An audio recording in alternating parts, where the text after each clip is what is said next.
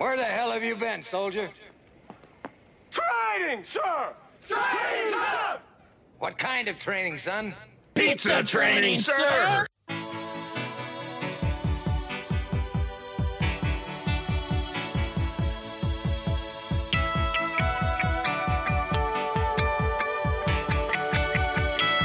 Welcome to episode 20 of Drew and Sam Talk Training. I am Drew Helmholtz with Better Than Yesterday Consulting. And I am Sam with Fauser Consulting. Drew, did you say episode 20? I did. Oh my God. I did. How is that even possible? I mean, we had a partial episode. So, I mean, if you're counting, it could be 21, but we count it as 20. So it's episode 20. Yeah. Wow. That's amazing. And people are still listening. Oh my gosh. And listening in droves more and more each week, which is even more amazing that they keep coming back for more when we do things like this. Yeah. How about I go through what this podcast looks like so that we can actually get into it? What do you think? I think that sounds like one heck of a great idea. Cool. So we'll talk about where we've been. We'll get into some Let's Talk training around awareness. We're going to do a book review on The 5 Dysfunctions of the Team by Patrick Lencioni. We'll do Sam's favorite segment called Taken. We have a great interview with guest Sheldon Port. We'll discuss On the Road Again, and then we will unboard this boat. Yeah, see, land the plane always works better than unboard this boat. Like, what? Disembark this boat? Yeah, I think we're going to disembark. I think we're going to leave port, but not Sheldon. But that's where I was trying to go with that, but it just wasn't. Yeah. So Drew, where the heck have you been? Sam, I have been mostly at home doing a lot of back end stuff for franchisees. It seems that my consulting business is migrating from a lot of class to some HR functionality. So there's been some smart recruiter learning, which has been a blast, more Learning Hub, and then BTYU is starting to take off. So it's been a lot of back end at my desk work the last week or so. How about you? Yeah, a lot of the same. Been working on a lot of new content for 2022.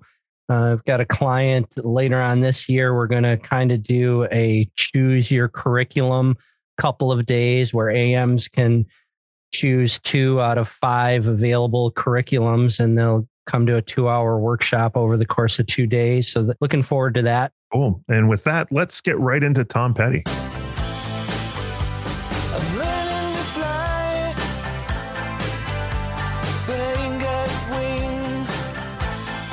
So Sam, this is my episode. I don't know if the listeners have picked up on that, but you and I alternate episodes. And when we alternate episodes, we get to Let's Talk Training, and it's kind of the spitballing process. And I want to actually start with a story. As I run around the country teaching the Better Than Yesterday visit system, I find that the supervisors want to take the learning and put it into practice in the store. And it's usually around one of 2 concepts, ATD, EATT, and food. Let's make our service times better and let's fix our food costs. That's usually where the supervisors go. There's always something else, but those 2 are pretty steady. And so one of the things when we get into the store around food is, we observe, so we're asking questions. So I always have the soups ask the manager or the shift leader, what are the top 5 waste items? And can you show me the report? And it's amazing to me that we're in stores that are running like 3 and 4% variances. And the shift leads are like, no, I don't know. I know it's bad. Please don't fire me. So what I wanted to talk about for this Let's Talk training was around awareness, because it's odd to me that as leaders, we can be like, this store has this problem and this store has this problem. And then you get into the store and you're like, do you have a problem? Yes. What's the problem? I don't know. Well, how do you find you have a problem? I'm not sure. Cool. So what do you do about it? I get called into the office every other Monday to talk about my problem. Like, I think we can probably talk through better ways to help build awareness. And I'm using food as an example, but I'm sure you've seen it in other things as well, Sam. I see it a lot. And for me, what I keep coming back to when we're finding gaps in performance, when execution isn't leading up to or meeting where we want our expectation levels, I come back to the same thing over and over and over again. And that's because we're in the staffing situation we're in, or we're needing to run the labor that we need to run, that our newer managers, our people that are beginning their journey into leadership, aren't getting the same things that you and I had the luxury of, and that side-by-side coaching with their peers. It seems like the day shift manager, as soon as the night shift manager comes in, they're like, okay, great, I can leave. And there's no conversation. There's no side-by-side learning. And I think that's what's really leading to this lack of awareness. And when we've got this lack of awareness that you talk about, and let's be perfectly frank about this, there's just a horrible lack of awareness on things that you need to be aware about to run the business correctly. We've got to decide what it is we're working on and start teaching our folks how to be aware of these things and do it one at a time. We keep reading books over and over and over again, and I think we've seen it in 2 or 3 different books that if everything is important, then nothing is important. Yeah, and we've got to decide which metric it is that you want to help them make awareness become, I don't know, a 911 reflex. Something that you're going to hear Sheldon talk about later on in that great interview that we had with him.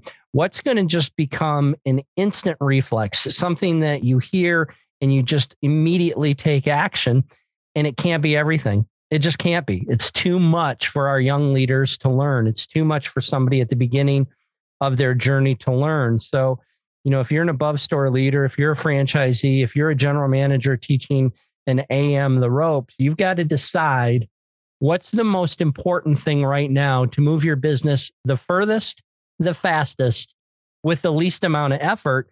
And let's make that become standard operating procedure. And then once that becomes a habit, once that becomes a muscle that they don't even have to think about, then let's move on to the next one. If you try to teach them 2, 3, 4, 5 things at once that are all important, I can promise you, a month down the road, none of those are going to be important anymore because it didn't become a habit. I heard a GM actually say something along those lines, that what they do is they fold it in. If you think about like when you're baking or mixing, right? I'm going to fold it in and I'm going to mix it till it's all kind of blended again. And then I'm going to fold another in. I'm going to mix it till it's all blended in. And we can go all the way back to Atomic Habits, where he talks about habit stacking and taking what you do and adding more to it, that it'll help. It's a lot. It's a lot. And if I come at you right now with all of it, you're not going to retain it all. But if I come at you with just this one thing for the next 2-3 weeks, make sure you got it, you understand it, and then I add something, it's go slow to go fast. I want to get there as quick as you do, Sam. I don't want to repeat this, though, 6 months down the line where we stop doing something because the supervisor didn't talk about it for 2 days. This fits for everything. And you and I have mentioned on this podcast about being in stores where we're like, how many team members do you need? I need 10.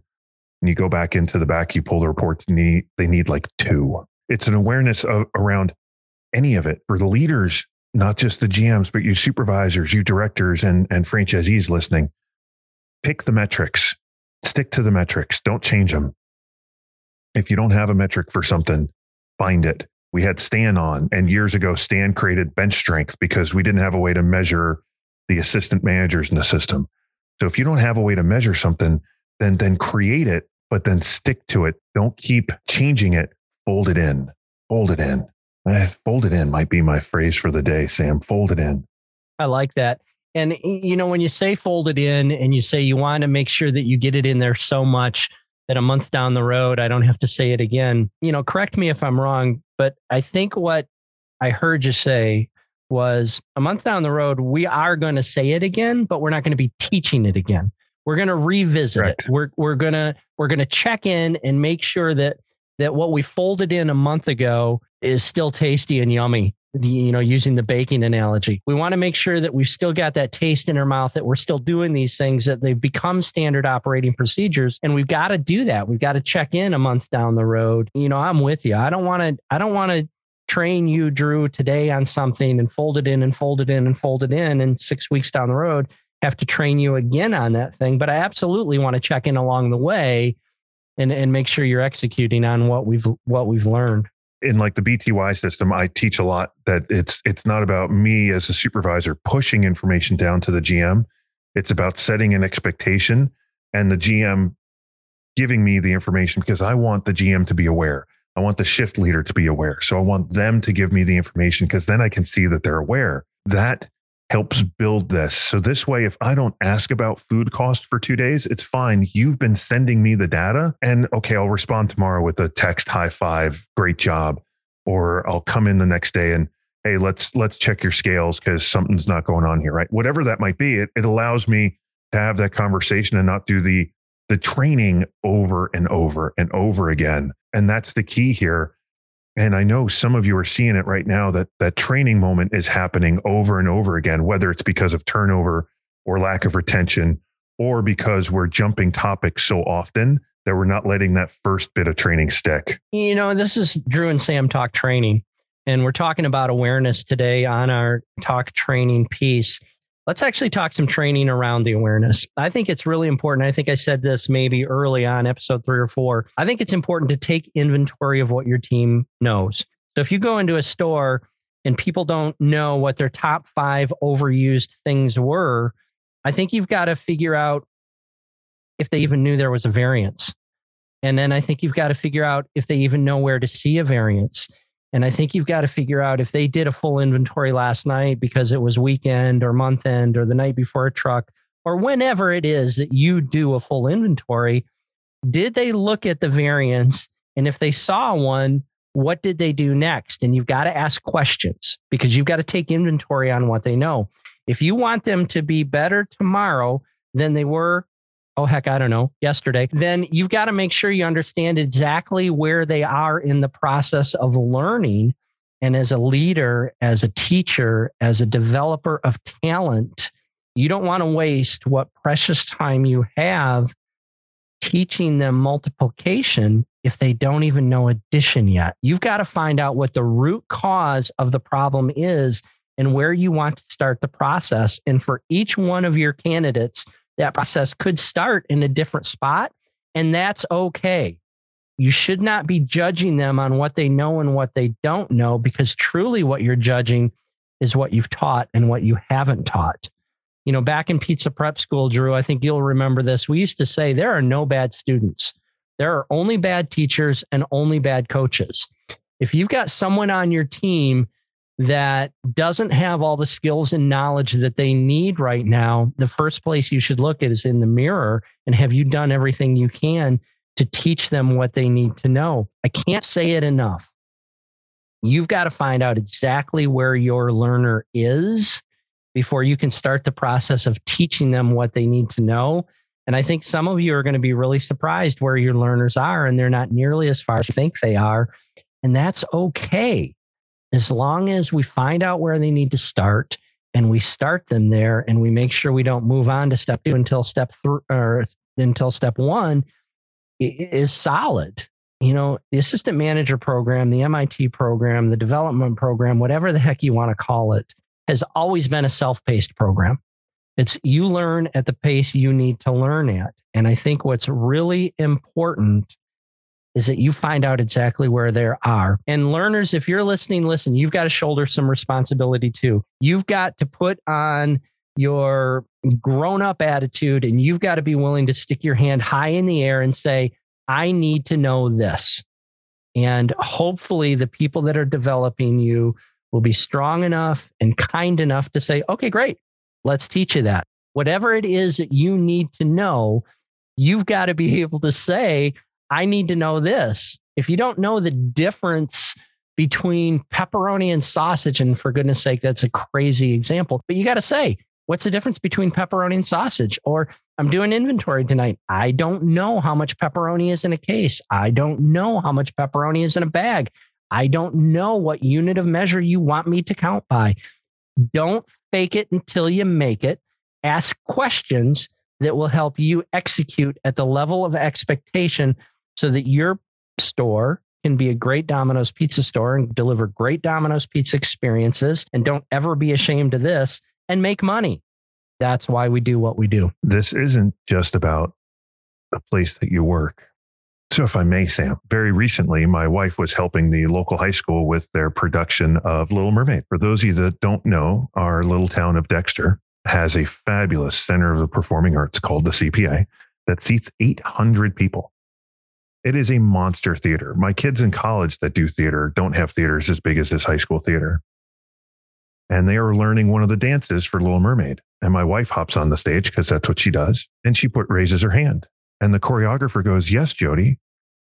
And the choreographer is talking through what they call the God mic, because you can hear the mic through the whole theater, the backstage, in the dressing rooms, except you couldn't hear it on the part of the stage where Jody was standing. So there are 60 kids on the stage learning this dance, and 40 of them can't hear a bit of direction. And they hadn't been able to hear a bit of direction for over 20 minutes. And Sam, how many of those kids raised their hand and said, "I can't hear you"?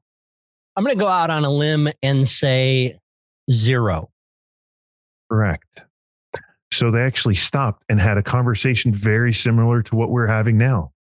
That if you have a problem, you have to raise your hand. You have to say, "I need to know. I can't hear. I have to do this." You have to bring awareness that you need help, support, structure. So if you're listening to this and you're like, "I don't know where to get my inventory variance," Sheldon later on is going to mention the first order of the day. You don't know what report to find that in. Man, ask. No one's going to think less of you for asking. In fact, most folks will be surprised that you did and will take you aside and be like, "Oh, now let me show you these 65 cool things too." The onus is on the trainer to pull the questions out of the learner, but the process is going to go a whole lot faster, folks, if you're the learner and you ask the questions that you need to know. A lot of us don't want to ask questions because we don't want to seem dumb, or we don't want to seem like, "Oh, he's already told me that once, I should know it." If you want to speed the process up, and spoiler alert, you want to speed the process up, then ask the questions that are on your mind. And hopefully you're with a trainer or someone that's developing you that will appreciate that. And you can help them take inventory on you as the learner much quicker because you simply tell them. Imagine how easy it would be to do inventory in your store if you walked in the cooler and all of a sudden the pepperoni said, "There's 27 pounds. And the ham said, "We have 16 pounds. And the large dough said, 37 trays and 2 patties. I mean, that would just be amazing. So unfortunately, our food doesn't have the ability to talk, but you as a learner do. And if somebody's teaching you something that you don't understand, just say, "Hang on, let me jump in there for a second. I'm not picking up what you're laying down. Could you try to explain it to me in a different way? And let's see if we can get to the finish line a little bit quicker." The trainer's going to be happier. You're going to be happier. And we're going to be on to the next thing much quicker because, heck, we're communicating both ways. And I think that's really, really important. It is. And it's so important that I think we should stop there with Let's Talk Training and let's listen to an ad from our fabulous sponsors. This year, we've done a few virtual training events.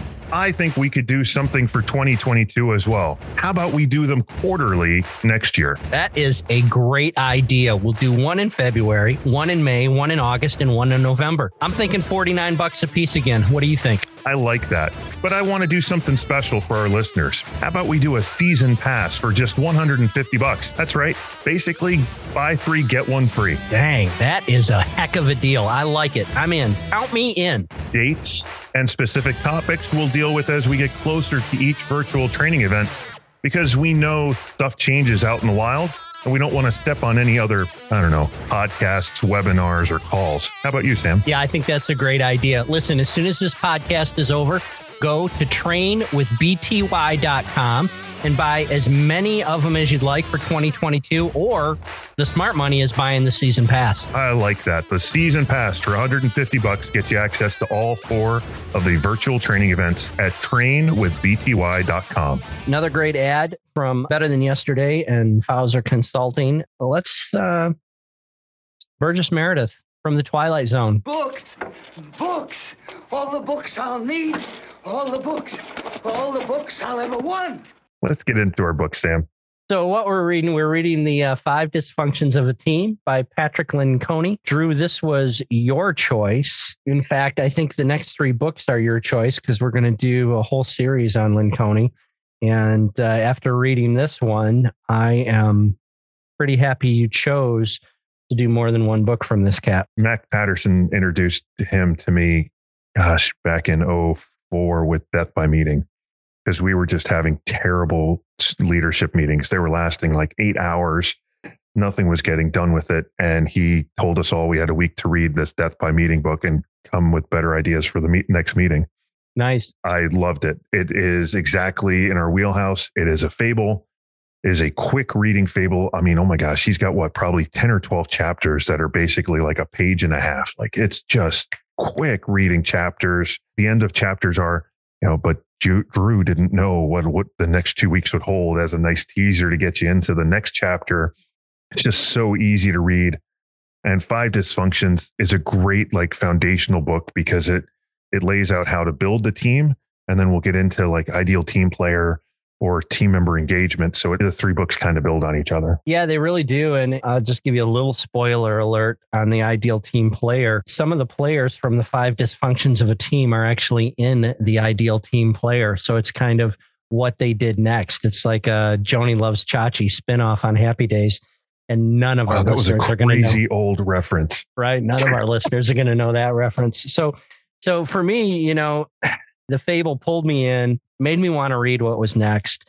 As my voracious reader friends would say, this was a real page turner. I think I knocked this book out in just a couple of sittings. We talked early on in episodes 1 or 2 that neither one of us are what I would call voracious readers. No, I'm not a fast reader at all. And I felt like I was binge watching something on Netflix when I read this book. I couldn't put it down. And I kept thinking about when's the next time I'm going to have an opportunity to sit down and pick up the book and finish it. Because for me, it was that great. So, let's get into a little of the nuts and bolts of the book. Patrick spells out the 5 dysfunctions of a team.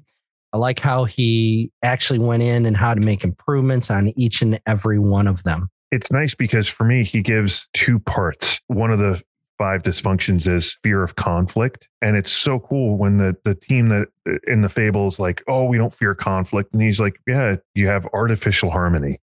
Everyone gets together, agrees, they kind of walk away, and then the conversation starts. And it's cool for me as I read this. Sam, you and I are both in a corporate environment. I can absolutely pinpoint times where teams acted exactly his 5 dysfunctions. It's amazing to me to think back on those and realize, wow, like that project didn't go anywhere. That project was one where I asked to get off of. Like you can start to look at, it makes you feel so uncomfortable once you have that moment of realization that you're in that 5 dysfunctions. Having it spelled out and then having ways to fix it's such an easy read and it's so usable.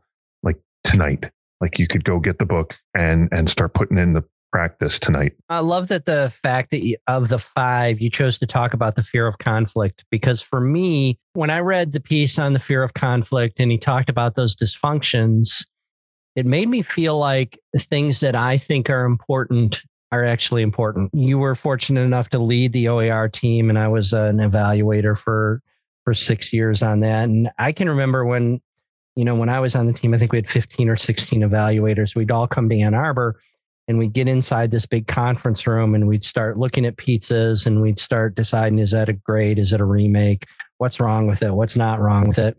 And I always had this feeling that like when the team is together and we're behind a closed door, we should be able to dig our heels in and have spirited conversations and try to get people onto our side, but also have an open enough mind that if somebody made a great argument, that it wasn't a sign of weakness, that we could go over to the other side if somebody made a great argument. And when I'm working with clients and I'm working with, above store teams, I tell them, hey, listen, when the door's closed, you guys should be able to argue. You should be able to have spirited conversations about what you think is important, as long as you've got an open mind and you're willing to give and take on something. Because if we've got 3 people in a room and they've all got a load of experience and they've all got a load of knowledge, there's no way that those 3 people are going to agree on everything. And there's no way when that door opens that any one of those people will have gotten everything they wanted. So that fear of conflict, I think, is so real, and people don't want to make people angry, and they're worried about what it's going to do to the relationship afterward. And what's really going to ruin the relationship afterward is that you have the conversations outside the room that you should have had inside the room. So I love that fear of conflict in the 5 dysfunctions. I think that we do our listeners a great disservice if we tell all 5 of the dysfunctions. I think I wasn't planning to. I think they got to get the book. Yeah, I think they ought to pick up the book and read it. You know, the other thing that I really loved, and we've talked about this fable thing before, I love that he uses the fable to talk about the 5 dysfunctions. However, as he's writing the fable and we're reading the fable, everything's not unicorns and rainbows. They are running into challenges. They are running into struggles. And then he's giving us strategies for what I felt like were real life struggles that we could come up against when we're looking at each of these 5 dysfunctions. I mean, to me, this is a fable, not a fairy tale. And correct. When I read books on business and it becomes a fairy tale, I immediately go to, yeah, that's great. That's nice that you're able to take your typewriter or your word processor or your computer and come up with this story that the guy gets the girl at the end and everybody lives happily ever after. But that's not the world that we live in. And I think his fable is absolutely not a fairy tale. There are points in the story where the characters start to have self-doubt about the importance of staying on track. And there are times where some of the players leave. There's times when some of the players are asked to leave. And I think it does a really good job of mixing fiction with real life and getting across the point that he's trying to get across. For those of you that are wondering, because we occasionally talk about it, especially when it's a really big book, the entire book is 200 pages, the hardbound one. I like the hardbound because the paperback ones, I fold and I do terrible things to the paperback books. So the hardcover book's 200 pages. The fable's about 180 of it. And then the last bit is the manual. There's an assessment for you. There's, if you're a leader today, if you're an aspiring leader, he gives you the play-by-play on what to do and when for each of the 5 dysfunctions to help you and your team. It's why he was the keynote speaker for the ATD conference this year. It's why he's on the Entree Leadership conference that they've got coming up. His stuff's just really good. And I'm sad that it took us 20 episodes to finally do one of his books. And I am super excited that you were like, you want to do 3 of these in a row? And I was like, yes. And now you're like, let's do 5 of these in a row. Let's do 8 of these in a row. Let's go. I told you before we started recording, I was on Amazon and I ordered 3 more of his books. So I've got 6 of them now. And the book we're going to review on the next episode, I'm almost through already, which, you know, for my reading never style, happens. Never happens. That's unheard of. I mean, when we're talking about doing recordings for episode, the first thing on both of our texts are, where are you at in the book? Are you through the book yet? Can we record? And, you know, this book is just amazing. I just want to hit one more point on the book, and then maybe we'll get to our final review, unless you've got more you want to, of course. But at the end, he says, teamwork ultimately comes down to practicing a small set of principles over a long period of time. And I think to myself, really, isn't that the case with anything we want to be successful at? It comes down to having a set of guiding principles and sticking to them regardless of whatever obstacles you come up against, and sticking with them for a long enough time. You know, I see with my clients and managers that I've dealt with, the biggest challenges they have to making long-term incremental sustainable growth is they're not sticking with something long enough. And if they don't get an immediate result, then they say, well, this isn't going to work. If you're trying to make big changes in your organizations, it's going to take a long time to turn things. And once you've decided what direction you want to go, once you plot the course, stay the course. And I had a conversation with a client just a couple of weeks ago, and the franchisee was in the room and his team was telling me, we plot these courses, and then when we don't get instant results, we change courses and we end up not getting anywhere. And when I pointed that out to him in a much gentler way, he was like, yeah, that makes sense. And he's made a commitment to his team to plot a course and stay the course. And I think as leaders, that's what's really important for us, is to ultimately practicing a small set of principles over a long period of time to get sustainable improvement and get to where we want to be. I do want to get to where this book is going to go. I do want to say one thing for the listeners. Almost every one of Patrick's books is told from the view of the CEO. If you are not a CEO, do not assume that this fable or book is not for you.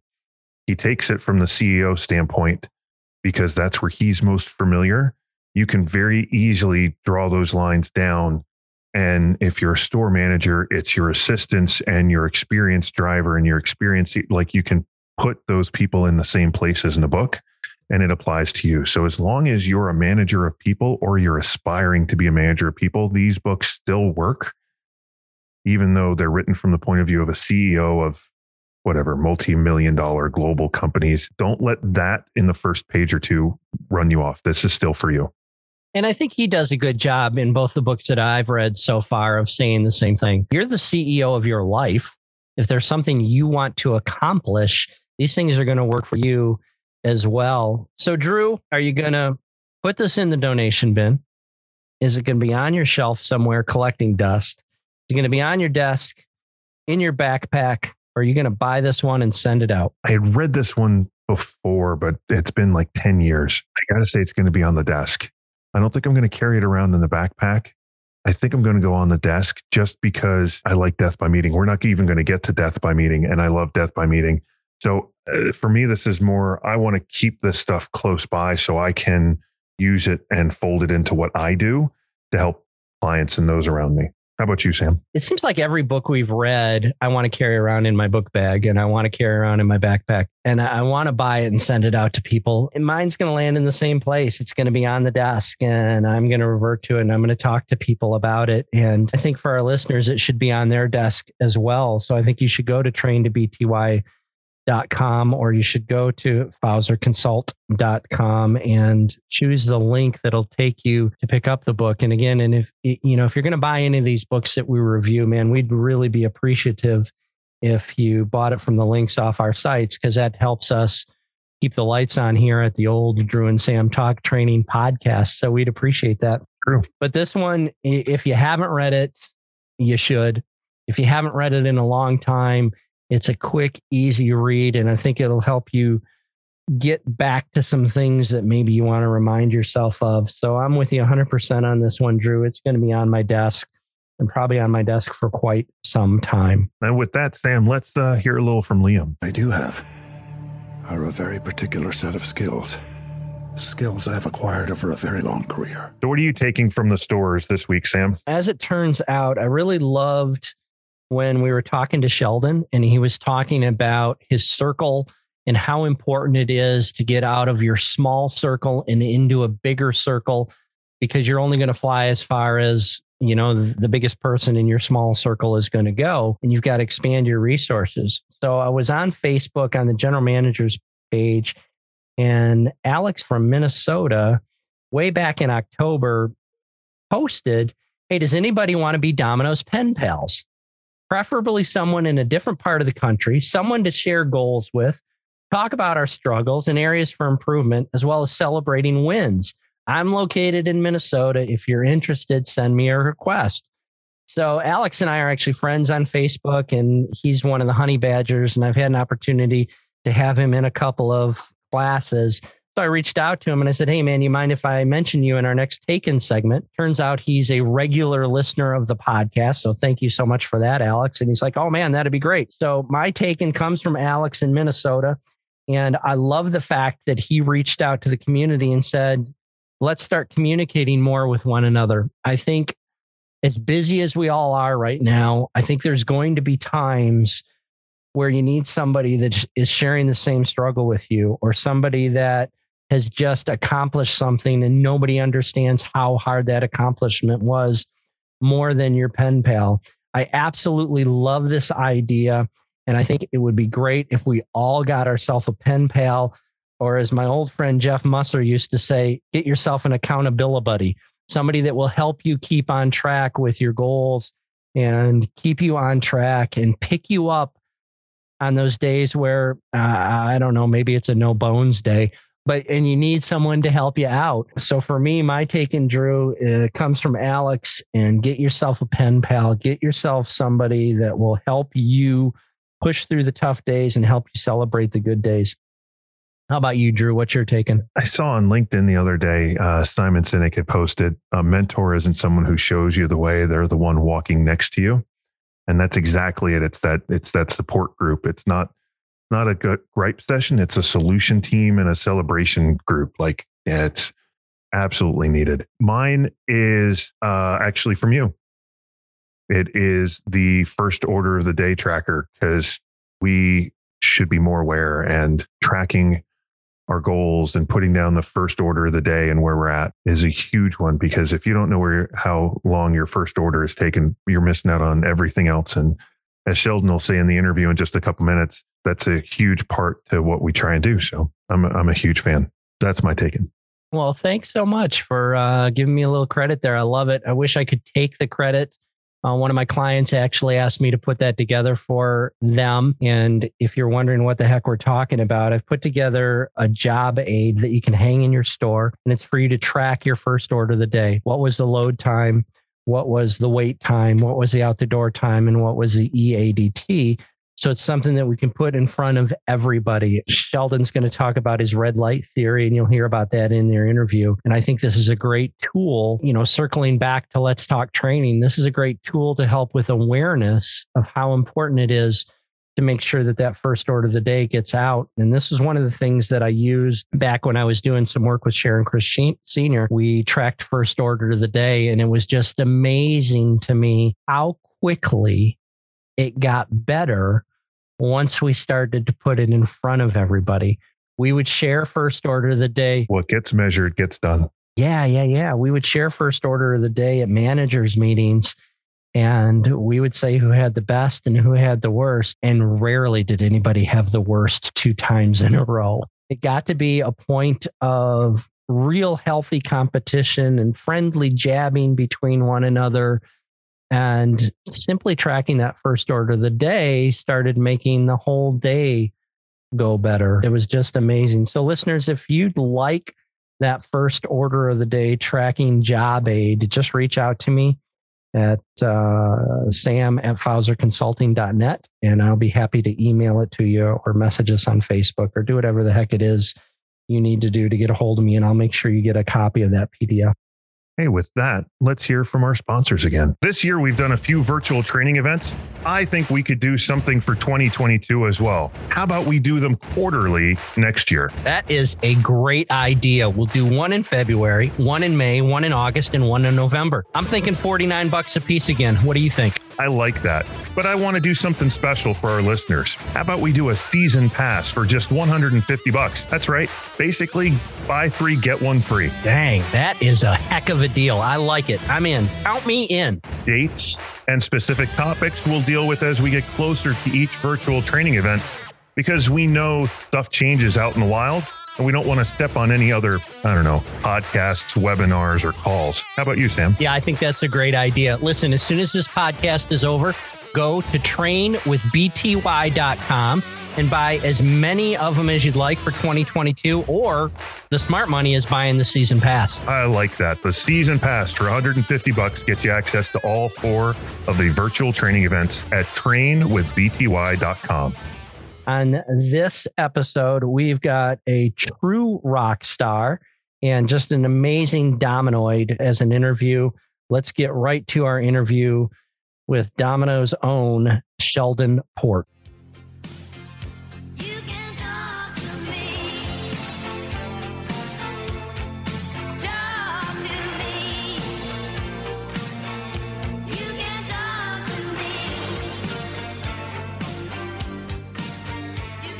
Welcome back to Drew and Sam Talk Training. In this fabulous episode, we get to talk to franchisee Sheldon Port. Sheldon, how are you doing today? I'm good, Drew. How are you? I'm fantastic. I get to start off almost all of our guests with the same question. So here you go. Can you tell our listeners, in the event the 4 people that don't know you want to know, what's your story?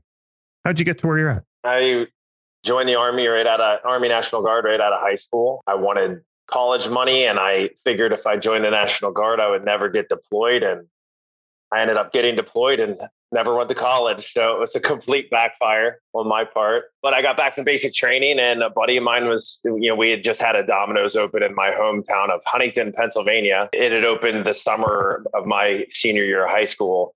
So when I got back from basic training, I asked him, I was like, you making good money? And he, I'd see his truck all over town with a Domino's car top. And he said he was enjoying it. So I was like, okay, I'll go start working there.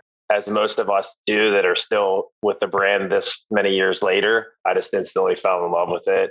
My franchisee at the time was super young. I think he was like 26 or 27. And I was super intrigued with how somebody could own a Domino's pizza store at that young. And, I come to find out, all the rules. If you're a GM for a year and you can get this much working capital and all those minor details that you can open your own store. So it pretty much at 18 and a half years old, I knew what I was going to do. I wanted to learn how to start running shift and be a GM, and I was going to do whatever it took, move anywhere and sacrifice anything, leave friends, sleeping in 300 square foot studio apartments in bad areas just to get my shot. And here we are.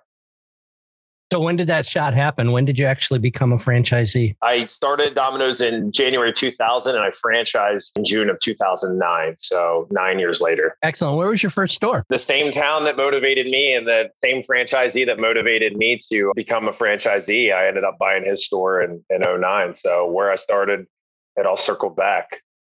Pretty awesome. I'm like most Americans, geography is not my thing. But I do have Google. So it looks like Huntington is pretty much centered between Pittsburgh and Philly. Have I got the right Huntington? Yeah, right in the middle. If you drew a line across the middle and top and everywhere, we're pretty darn close to that. And how many stores do you have today?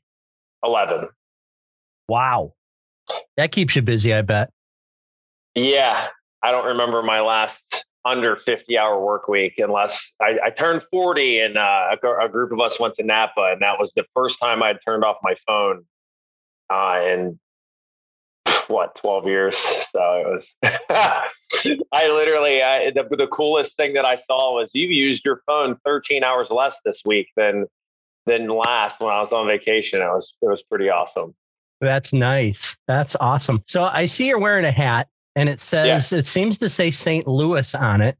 How Correct. Does a young man that grew up between Pittsburgh and Philadelphia come to have a St. Louis hat on? The same reason anyone moves anywhere. An ex-girl brought me to St. Louis, which was, I fell in love with the city. And the small town boy ended up in the big city for a while. And, I was fortunate to work under Mark Ratterman. At the time, had 52 stores. I think he's at $1 trillion now or something counting, but it was super cool to go from a lot of, a single store franchisee to 11 store franchisee in Allentown, Pennsylvania to a 52 store. So I really used that to my advantage to see how each one operated differently on different levels. And that really helped me when I franchised, that I was able to take the good from all those organizations and leave the bad. So I would encourage anybody listening that's thinking about doing it to, broaden your horizons as much as possible, even if it means working in different stores within your organization. And I'm a huge fan of broadening the horizons and working in different stores. I did the same thing when I was coming up. But I think your experience is slightly different because some of our listeners may not recognize your voice, but if we put a picture up, they might, especially if you had like a microphone stand in front of you, they might recognize you. So I got to ask, have they finalized the deal yet? Are you playing at the next rally? We are. We got the word. They're giving us another shot since the 2020 rally was postponed. So my band will be playing the closing ceremonies at the 2022 Worldwide Rally, which is super crazy to say. That is absolutely awesome. I need to put in a request now for some Foo Fighters. Can I do that? Is that okay? We've busted out some Foo Fighters in the past. My guitarist will love you immensely because he's always wanting to play some Foo Fighters. All right, cool. Then we'll make sure that I'll slip you a little email with a song or two later. Sounds good. That's fantastic. Yeah, I remember. I think it was 2018. Was that the last rally you did? Yeah, we. So not to get too off topic, but I'd been to many rallies, and I was in through my 20s and younger 30s, and no offense to the older guys out there, but the REO Speedwagons and some of the bands that's right at you, Sam. That's right at you, Sam. Totally right at you. We might be on a Zoom, but I'm just digging that knife right in, man. Oh my God, you cut me deep, Shrek. No, man, I love them. I do, but I would go to the closing ceremony and everybody else would be out on the strip. It just wasn't. So I just had an idea. I said, our band was, I'm not even going to be humble about it. Our band's amazing. We're a good time. And I thought it would be something cool for the younger group to keep them around a little bit. So I reached out, and luckily Domino's gave me a shot to open up for Earth, Wind and Fire, which was an insane experience. And, everyone seemed to really love it. And we got invited back, which is super awesome. So we're actually going to be the headliners this time and get more than 30 minutes. So really get to showcase what we're all about. So yeah, and again, I don't think this is off topic at all. In my nearly 4 years with the brand, I've been to many rallies, and I remember the 18 rally. I was sitting up there with my good friend Dennis Ryan, and we're in this. I don't know. It's a huge arena. I mean, the first time they did the opening ceremony in that, or the opening statements in that arena, I was like, oh my God. Domino's is a big deal now. And before the rally was a big deal, there were 4,000, 5,000 people, but I think they were close to 9,000 at the 18 rally. And we're here at this closing concert. And this was before I knew you. This is before I knew what your name was, what your face was. And somebody says, that's a franchisee up on the stage. And I looked at him and go, that guy doesn't suck. This is good. I mean, the music was just amazing. And now that I know you and I know a little bit about your personality, it's not surprising to me at all that the show is so great. And if for no other reason in the world, I will be going to the next rally just to carry your bags, brother. There we go, man. I appreciate it. It's going to be a good time for sure. So let's stay off topic for just a second. Drew is a big hockey fan, and I am a big hockey fan. Uh-oh. So, I live in Michigan, so I'm a diehard Red Wings fan. Okay. Drew is a big, he's told me before, but I want to say Rangers fan. Is that right, Drew? It's New York Rangers all the time. Yeah. So I just saw on Facebook that you're a bit of a Blues fan. And in fact, maybe you've got some tickets to the upcoming season. I just want to tell you, and with all due respect, I hope your team loses every single game, brother. Well, we're only off to the best start in franchise history. So your wish is far from coming true at this moment in time. That is not a new story for me. All right, the sports. We're talking hockey. He's probably going to talk baseball next because we already went after the hat you're wearing. Yeah. It's really off topic here, Sheldon. Really off topic. Actually, everything's on topic. It's fine. Yeah. Us Domino's guys don't get to go off topic, too often. So it's nice. That's right. I mean, you brought it up, baseball. I mean, let's talk about Cardinals, Tigers, 68 World Series. I mean, that's a World Series. Yeah. So you guys were the huge fair. Yeah. Good times. That's what made me fall in love. I moved here in 2006 and we won the World Series the first year, and it was pretty ezy for me. Nice. And if memory serves me, you've got a pretty good view of the ballpark, don't you? I do. It's not too bad. That's that hard work paying off. I said, I'm going to treat myself for sure. Yeah, there you go. I think you deserve it. So tell us more about the 11 stores. How are things going? What are your biggest challenges, and what do you see down the road for you as far as growth or more stores or what's next for Sheldon? Yeah, I took over, I went from 4 to 10 overnight with 6. One was considered brand damaging. The other 5 weren't too far behind. So, this was 2.5 years ago. This was May of before the pandemic, or April before the pandemic of 19. So it was so insanely incredible to go from that, to go to that level. 7 years ago, 8 years ago, I said I would never own a second store, and then obviously things changed just quite a bit. Even up to 7.5 years ago, we just celebrated a 7-year anniversary 2 or 3 days ago for my second store. But things took off quick. And I think the biggest challenge was just getting systems created for the 10. And then we took over another one going to 11 last year. So it's just just a lot going on. And when I was coming up through the system, most of the managers and GMs that we had in stores,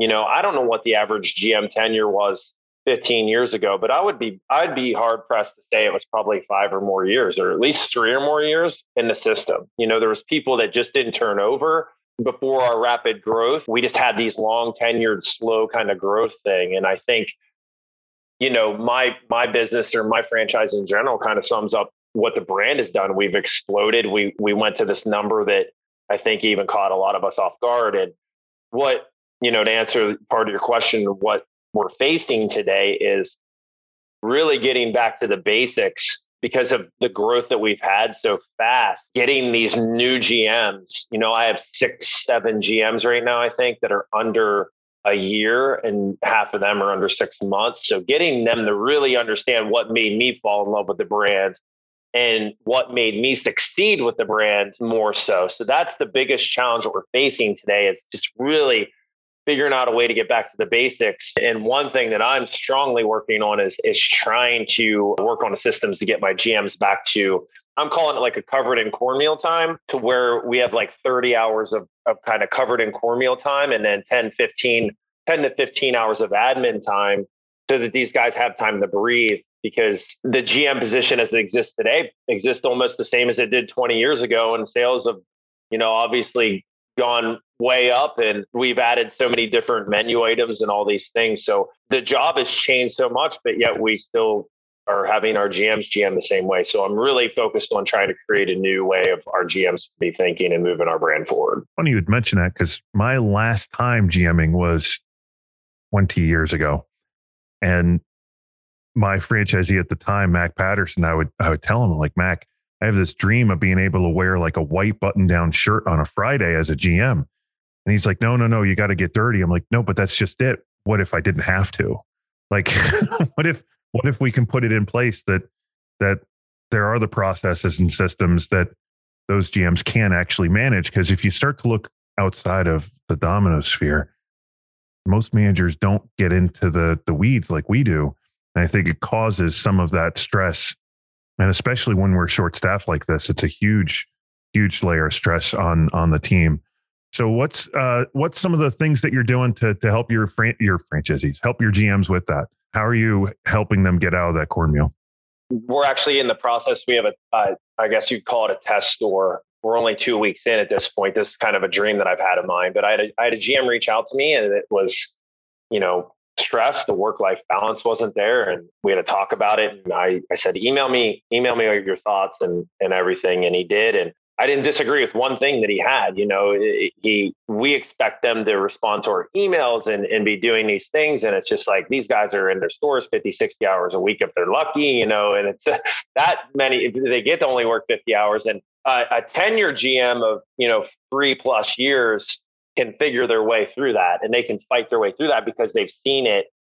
A 6-month GM doesn't even know their job, let alone, how to push people through that. So, to answer your question, we're kind of in the early phases of this, but me as an owner, I just, it has to come to a point where I just got to eat a little payroll on this to understand that this is our next step in the evolution of this brand. If we're going to stop treading water or drowning in some of these instances, that we got to really rethink how our stores are being ran, because essentially they're being ran the exact same way under completely different stressful conditions of 2021.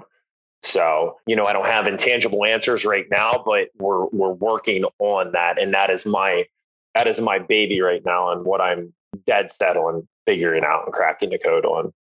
So when you say dead set on figuring out and cracking the code on this covered in cornmeal for 30 hours and 10 to 15 hours of admin, so, a work week of 45-ish hours. I know for a fact, because Drew and I have some connections with some of the same people that you consider your inner circle. And I know that you guys get on calls a lot together. Who's in your inner circle? And are you guys talking about these things together and trying to come up with things together as a group? Or do you feel like you're out on an island as a franchisee trying to get it done yourself? It's crazy you mentioned that, because we, when we have BPM meetings, we our leadership is now asking us to bring a piece of advice. And the last piece of advice I left mine is get out of your, every DMA or every franchisee maybe has that original click they're comfortable with, or a manager that they come up through the system with within their organization that, those birds are only going to fly as far as the other one, because they've come up under the same organization. They think the same way. So my recommendation to anybody out there is get out of your comfort zone and those clicks. And I was very guilty of that for a very long time. And the minute that I did, and I was fortunate enough actually 2 years ago yesterday to get invited to Rich's house and met the Elwells. Right a little bit before that time, Anthony Satterwhite was introduced to me from Sarah Heber. He was kind of going through a lot of the same things that I was going through these friendships. Anthony, I don't know that there's a franchisee in the system that guy doesn't know. He's introduced us, and we've kind of started this next gen group chat that we call it. My goodness, I don't even want to start name dropping because I know I'm going to forget people, but Mason Burnham, Corey McKenna, Chris Slater, Anthony Satterwhite, the Elwells, Mike Harding, Jimmy Rudlinger, so many of these people, and I'm going to forget some, and they're going to be mad. But don't worry. Once we drop this, we're totally going to tag the ones you missed. It's fine. Oh no. But and then there's out of that we have a big group, and then out of that big group there's kind of a core group of us. That's the team that I went to Napa Valley with these guys, and they're our best friends, but they're my best friends, and what got me through this pandemic. And, I think they would say the same. But to kind of answer your question, I know I talked to Emily a little bit, the Elwells. I know they have couple stores or a store or two where they have a 4-day work week for managers, that they have a little different criteria that they're working on.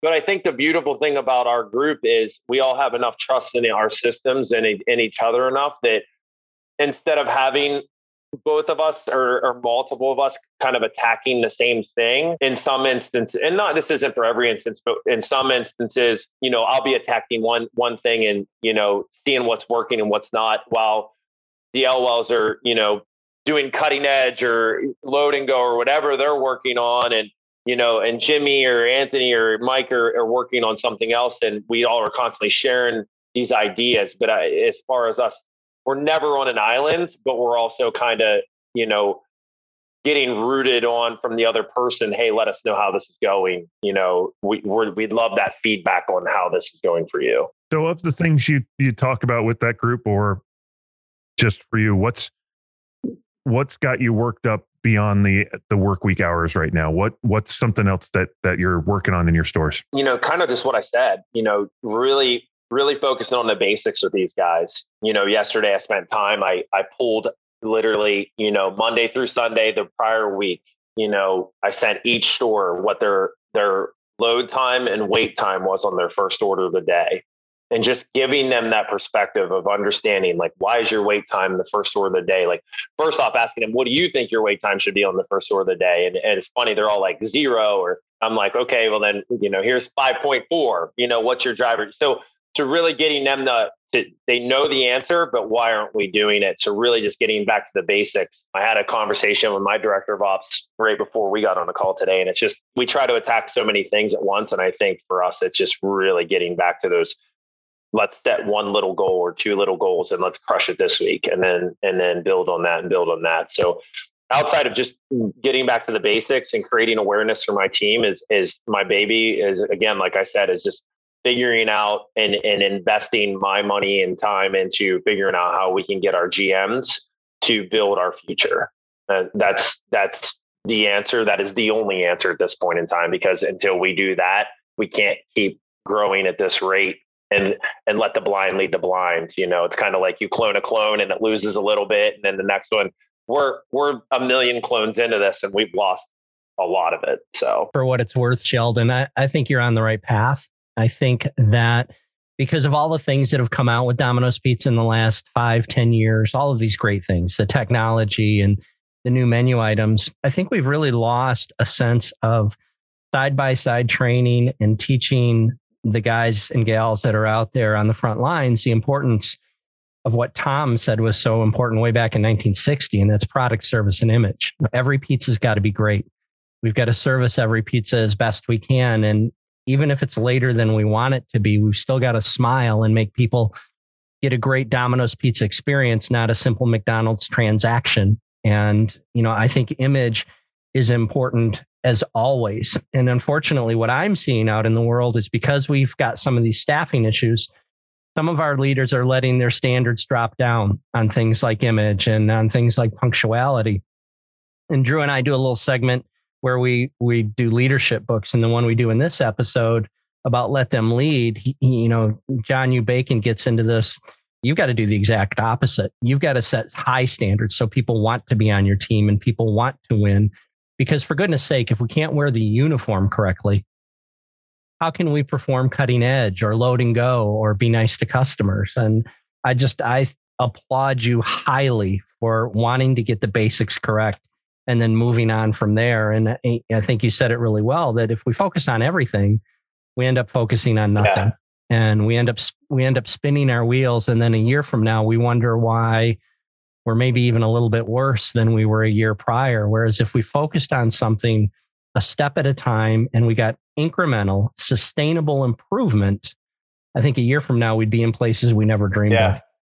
Well, wouldn't that be because you're just a little bit better than yesterday? Exactly. I like it. I like what you did there. As bad as I am at dominating the conversation, he'll throw you under the bus. Hey. And Drew is equally as bad getting a better than yesterday drop anytime he can. But to his credit, that is one heck of a great name for a consulting company. It is.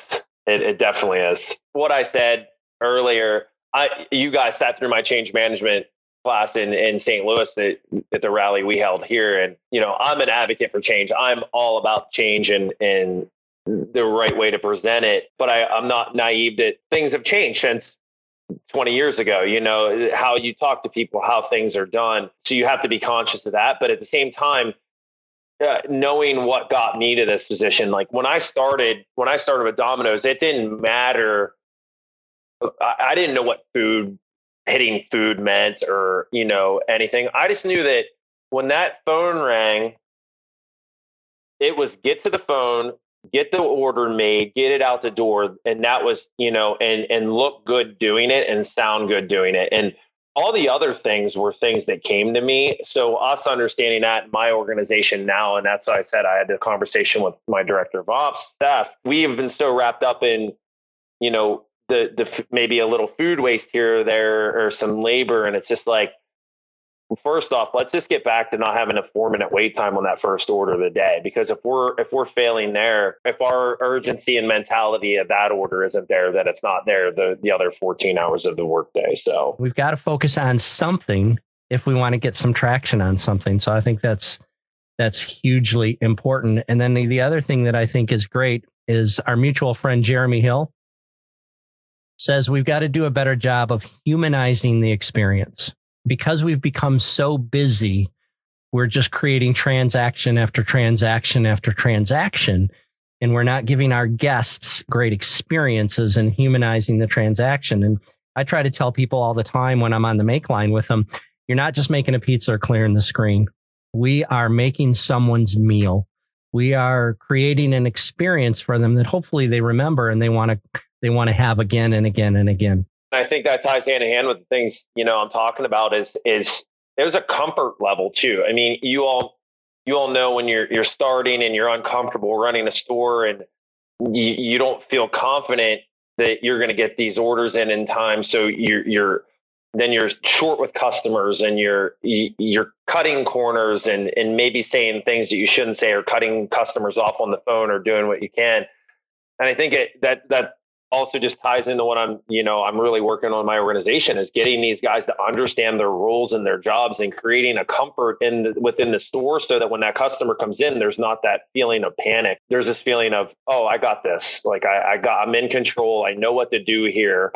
I know, yes, a driver called off, but I know how to handle this. I know how to quote the right times and be the person I need to be, where I think we're just seriously lacking that in my organization. I think probably across the board as a whole in this company. Sam mentioned a couple of the books that we're talking about, and I want to get into a little bit about that with you because I think we could talk about who your perfect or ideal general manager is, Because it sounds to me like you're starting to lay that out between some of the processes and some of the expectations. So who is it that you're looking for to be on your team? We don't even like to use the word, I know we do managers, I don't like to use that. I want my perfect general manager is obviously things we talked about, off the phone, 911 mode. When that bell goes off, it's somebody calling 911 and we need to get that order in or get it out the door or whatever it is. That to me is a given, as far as a GM is somebody who can make great product, look good doing it, sound good doing it, and get it out the door quickly. Those things they're automatics for me. To peel the layers back just a little bit more, it's got to be a leader. It's got to be somebody who inspires others to want to come in, not want to call off, not, they want to be part of that.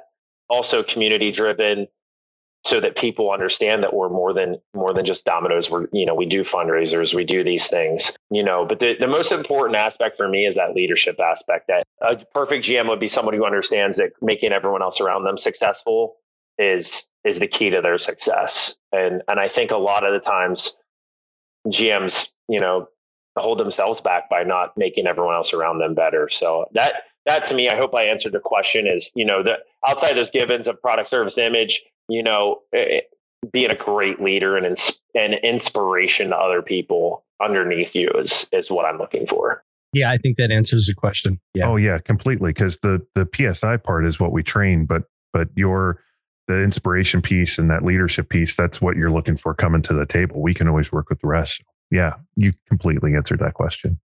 My director of ops, and this is an example of just being trained properly and being comfortable in your role. I trained her from start to finish, 60, 70-hour weeks for 8 weeks straight, me and her one-on-one. And she was very comfortable in her role. She knew the expectations, and it would be a dream if we could do that with every single person so that they understand how to talk to people. Okay, this is how we discipline people. We're not going to be yelling at them in front of everybody. We're going to pull them aside and it's going to be a coaching session. It's not. So getting everybody to understand that is what makes me lose sleep at night, to know that I do have GMs or I do have shift leads that aren't talking to people the way that I want my company represented. I want, my goal is to have Domino's Pizza to be the number one choice of employer in our area, because we talk to people the right way. We train you, we set you up for success. And I know that we're not achieving that across the board, but that until we do, that's the things that makes me lose sleep. I think the biggest challenge for me, and Drew, probably for you as well, is, Drew and I have the luxury of doing training events where we get people in a room and we've got an agenda and we've got stuff we want to go through. But what I find, and maybe I shouldn't say this out loud, but what I find to be the most effective training is when I'm standing next to somebody inside a store and something comes up and I've got a 15 or 20 second window to, let's run that again. Let's role play that again. What if you did this? What if you did that? And I think that's where people really get those skills that you're talking about how to talk to a team member, because it's fresh in their mind. It just happened. And unfortunately, I think that the challenges that today's leaders have is because they don't have overlap time with their assistants or overlap time with even their franchisees. Sometimes they don't get those 15 and 20 second training opportunities that, as I think back, listen, I love the training events. They're awesome. We have fun. We learn stuff. But those 15-second interactions of on-the-job training and real-life stuff, and while it's fresh in your mind, I think those are what really determine the good leaders from the great leaders, the ones that have the opportunity to get those. I don't want to throw any franchisee or leader that I had coming up through the system under the bus, but my goal, and I tell this to my new GMs all the time, is to help. I want to cut your learning curve. It took me, I still consider myself getting better every day.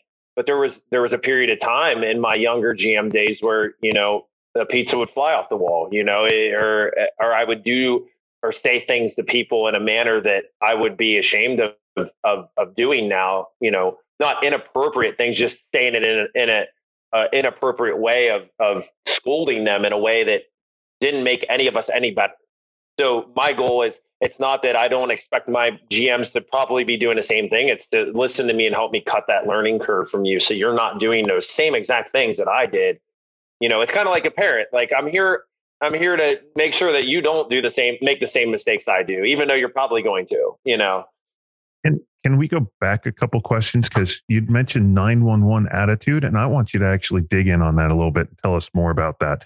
Because I think you got to a little bit of it, but that was the first time I've heard it. And I really like that phrase enough that I think I even saw Sam write that down too. So it's funny that you bring that up because Sam just talked about those training events. And that was something that I heard at a training event that really stuck with me of, you got to consider when that phone back in the day, it was his phone or, and that internet bell goes off or anything is happening in the store that is it's a service perspective, it needs to be treated like you're a 911 responder, and that's, if you go into it with that mentality and can create that mentality. I think that's just the thing, is just helping these guys understand of creating a mentality.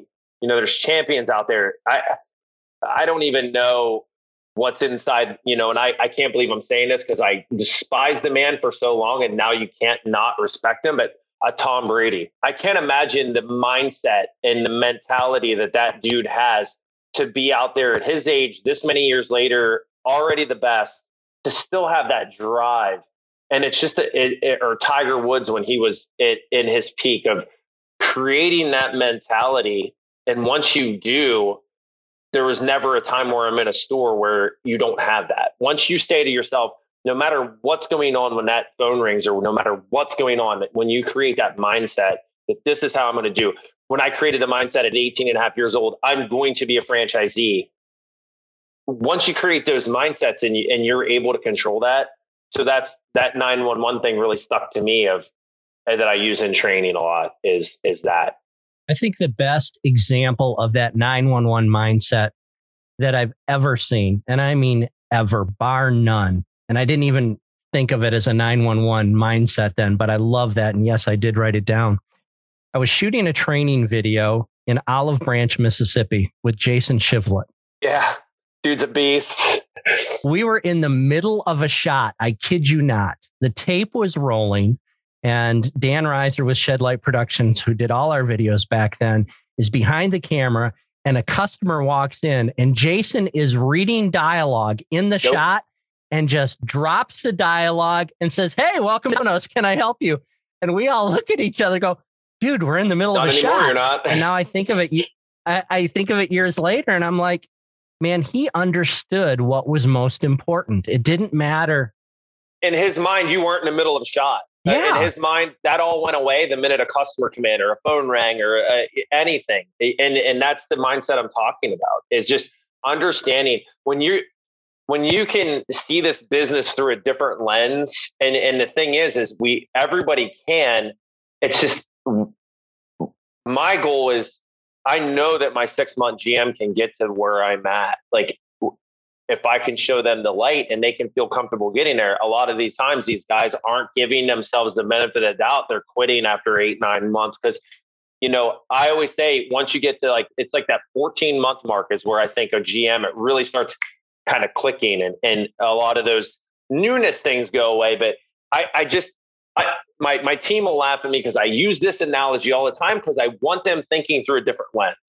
And it's back to that wait time of the first order of the day. So I use this analogy all the time and they're going to listen, they're going to laugh at me, but I use the red light analogy. So if us three are sitting at a red light and Drew, you're first, Stan, you're second, and I'm third at that red light in cars, and that light turns green and Drew waits 10 seconds or a minute to go. And let's say it's rush hour and there's 100 cars behind me, every single car, the rest of that rush hour until it's completely dead on the streets is now as far behind as you made them, Drew. So that's the first order of the day. That's the first order of dinner rush. That's the first order of everything.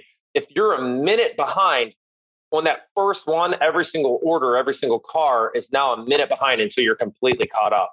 And I just don't think a lot of people, after 22 years, you start thinking of things differently. Your mind works differently.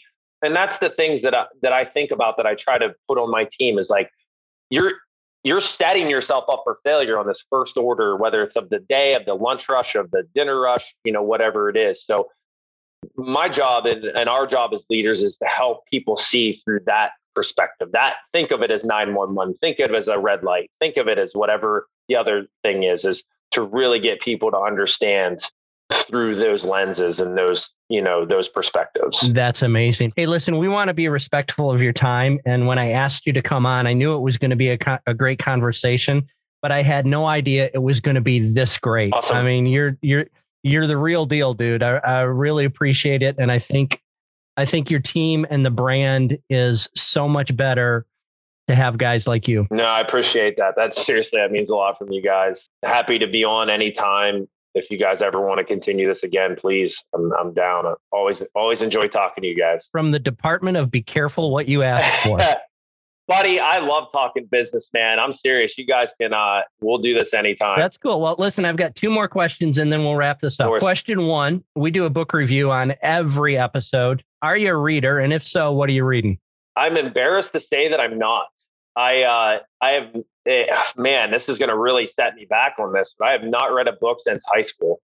I'll read articles. I watch a lot of videos, but I've never been a book reader. And it's something that hopefully someday I can get the patience for. I just got like crazy ADD where, you guys know me well enough, but I'm just a spaz all over the place in my mind. I'd be reading a book and I'd be thinking about freaking red light theories for wait times or something like that. So that's how my mind operates. So I've never just been able to sit down and not be thinking about what's next, where are we going? I got you. And I was the same way. And that's one of the reasons we added the book review to the podcast, because everybody always says, you got to read. And Drew and I both struggle with the same thing. I'd be 3 pages into a book and realize I have no idea what the last 2 pages said. All right, here's my last question. Think about all your years back to kindergarten, in fact, and who was your favorite teacher ever? I got 2. I have to, Mrs. Roseborough was my 3rd grade teacher. It was the first time she would bring a guitar in and play and sing. Obviously that had some effect on me later in life, I think. Yeah, just a little. Yeah, I would say so. Yeah. And then my high school music teacher, Miss Mitchell, she was super awesome, super relaxing, but obviously the music was a big part. All right. So follow up, Mrs. Roseborough or Miss Mitchell, were either of them easy teachers? Miss Roseborough was so long ago, without giving my age away too much. Miss Mitchell my music teacher was a very easy teacher, probably more easy than she should have been. Very relaxed, but very memorable. And I think a lot of my friends and students would say the same thing. So when you say easy, like, was it basket weaving for the blind that college football players take, or was it easy because she held you to standards, she made you do things, and you got something out of it? Yeah, I think I know where you're going with this. I think, yeah, she was, when things needed to be done, we knew that she meant business. And that, like I said, I think I know where you're going. It was nice that she gave us our freedoms to go take a nap in the corner if we wanted. But when it was practice time, or it was a day where we needed to get some things done, it was time, and we respected that. So like I said, I think I know where you might be going with this a little bit. Yeah, I think you do. That's awesome. Well, great. Any, and I said 2 more questions. I lied, and Drew's now laughing. I'm sure. Always laughing. Last question. If I were a 22-year-old general manager wanting to become a franchisee, what words of wisdom would you give me? Man, I don't even know where to start. Back to what I said. I think, it would be a mix of words of wisdom, of get more experience, depending on the scenario, where they wanted to go, how many stores they wanted to do, that many things. But also it'd be a very hard conversation about the daily things that you face. But I think if there's a GM that's already at that level, and somebody I believe in, they probably are already very fully aware of the day-to-day things that we face. And, it's the most rewarding business. And by rewarding, not literally and figuratively, putting deposits in your emotional bank account, but it's also the most withdrawing from that too. So the idea, I guess, is to get more deposits than withdrawals by setting yourself up to get those deposits, I guess. So there'd be so much advice to give, but the most experiences that you can get and gain and listen because you guys know I'm a talker, and I'm sure I probably just made it obvious in this podcast, but I did a lot of listening and I did a lot of hanging around what were considered to be the best. So that would be my advice right there. Hang around with the best. Put yourself around the cool kids in the Domino's world, the ones that are crushing it, the Franny winners, that's what I surround myself with the best every day, and it keeps me pushed and it teaches me and keeps me humble. So that would be my advice. Oh, and you know what? I love that advice because Sam and I are completely following that whole cool kids advice because we've had your whole circle on almost. We're going through all the CEOs. We're hitting all those cool kids at some point. So Sheldon, I want to thank you so much for your time today. Being that you've told us you'll come back, we will totally take advantage of that at a later date. Don't you worry. Sold. I appreciate it. Thanks so much. Yeah. Take care, guys. So great talking to an actual rock star. It was kind of cool.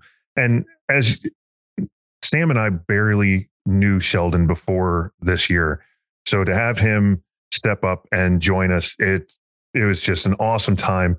And what you miss is the fact that we talked for about 20 minutes before we started recording and probably another 20 after, because he's just such a personable guy. So it was absolutely great. Thanks again, Sheldon, for the time.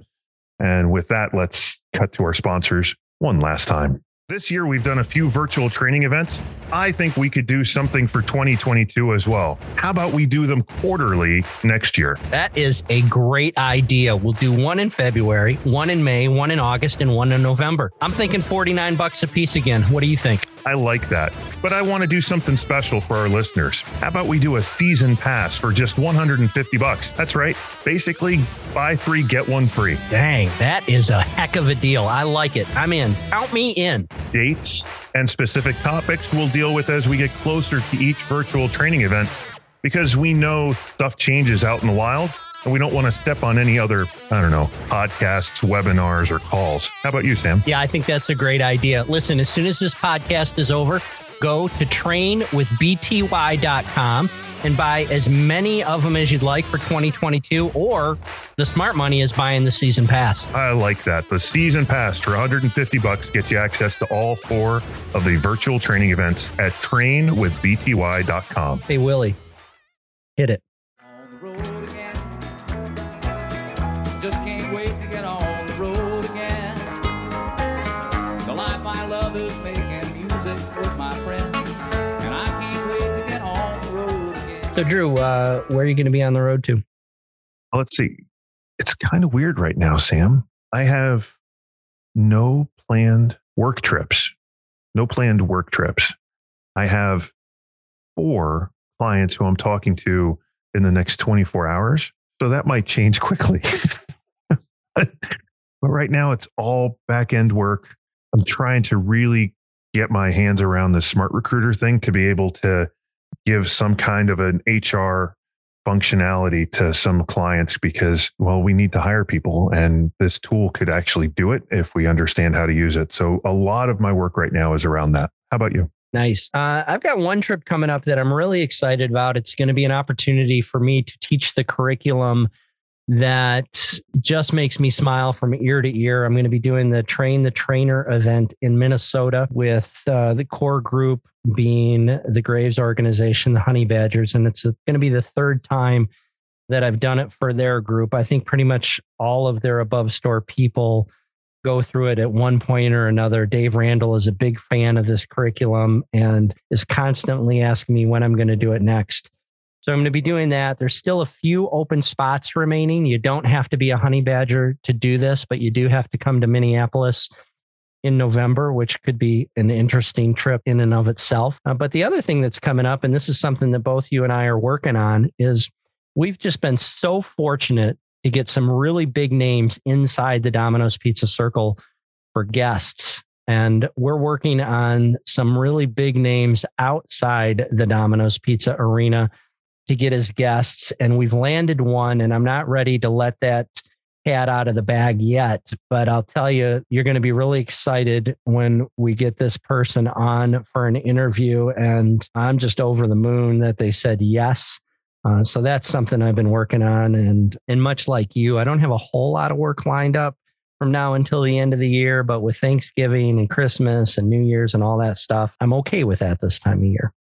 Yeah, it's just that it's busy season. So I'm okay with that as well. Well, Sam, I guess that brings us to the point where we disembark this boat. Thanks so much for listening. We'd love it if you'd share these episodes with your friends.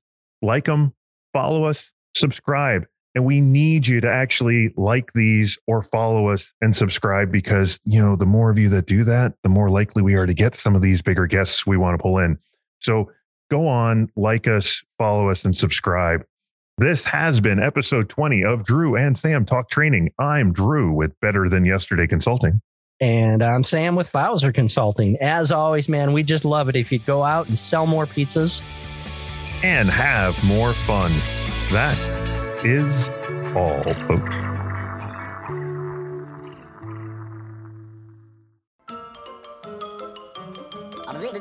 That's all, folks.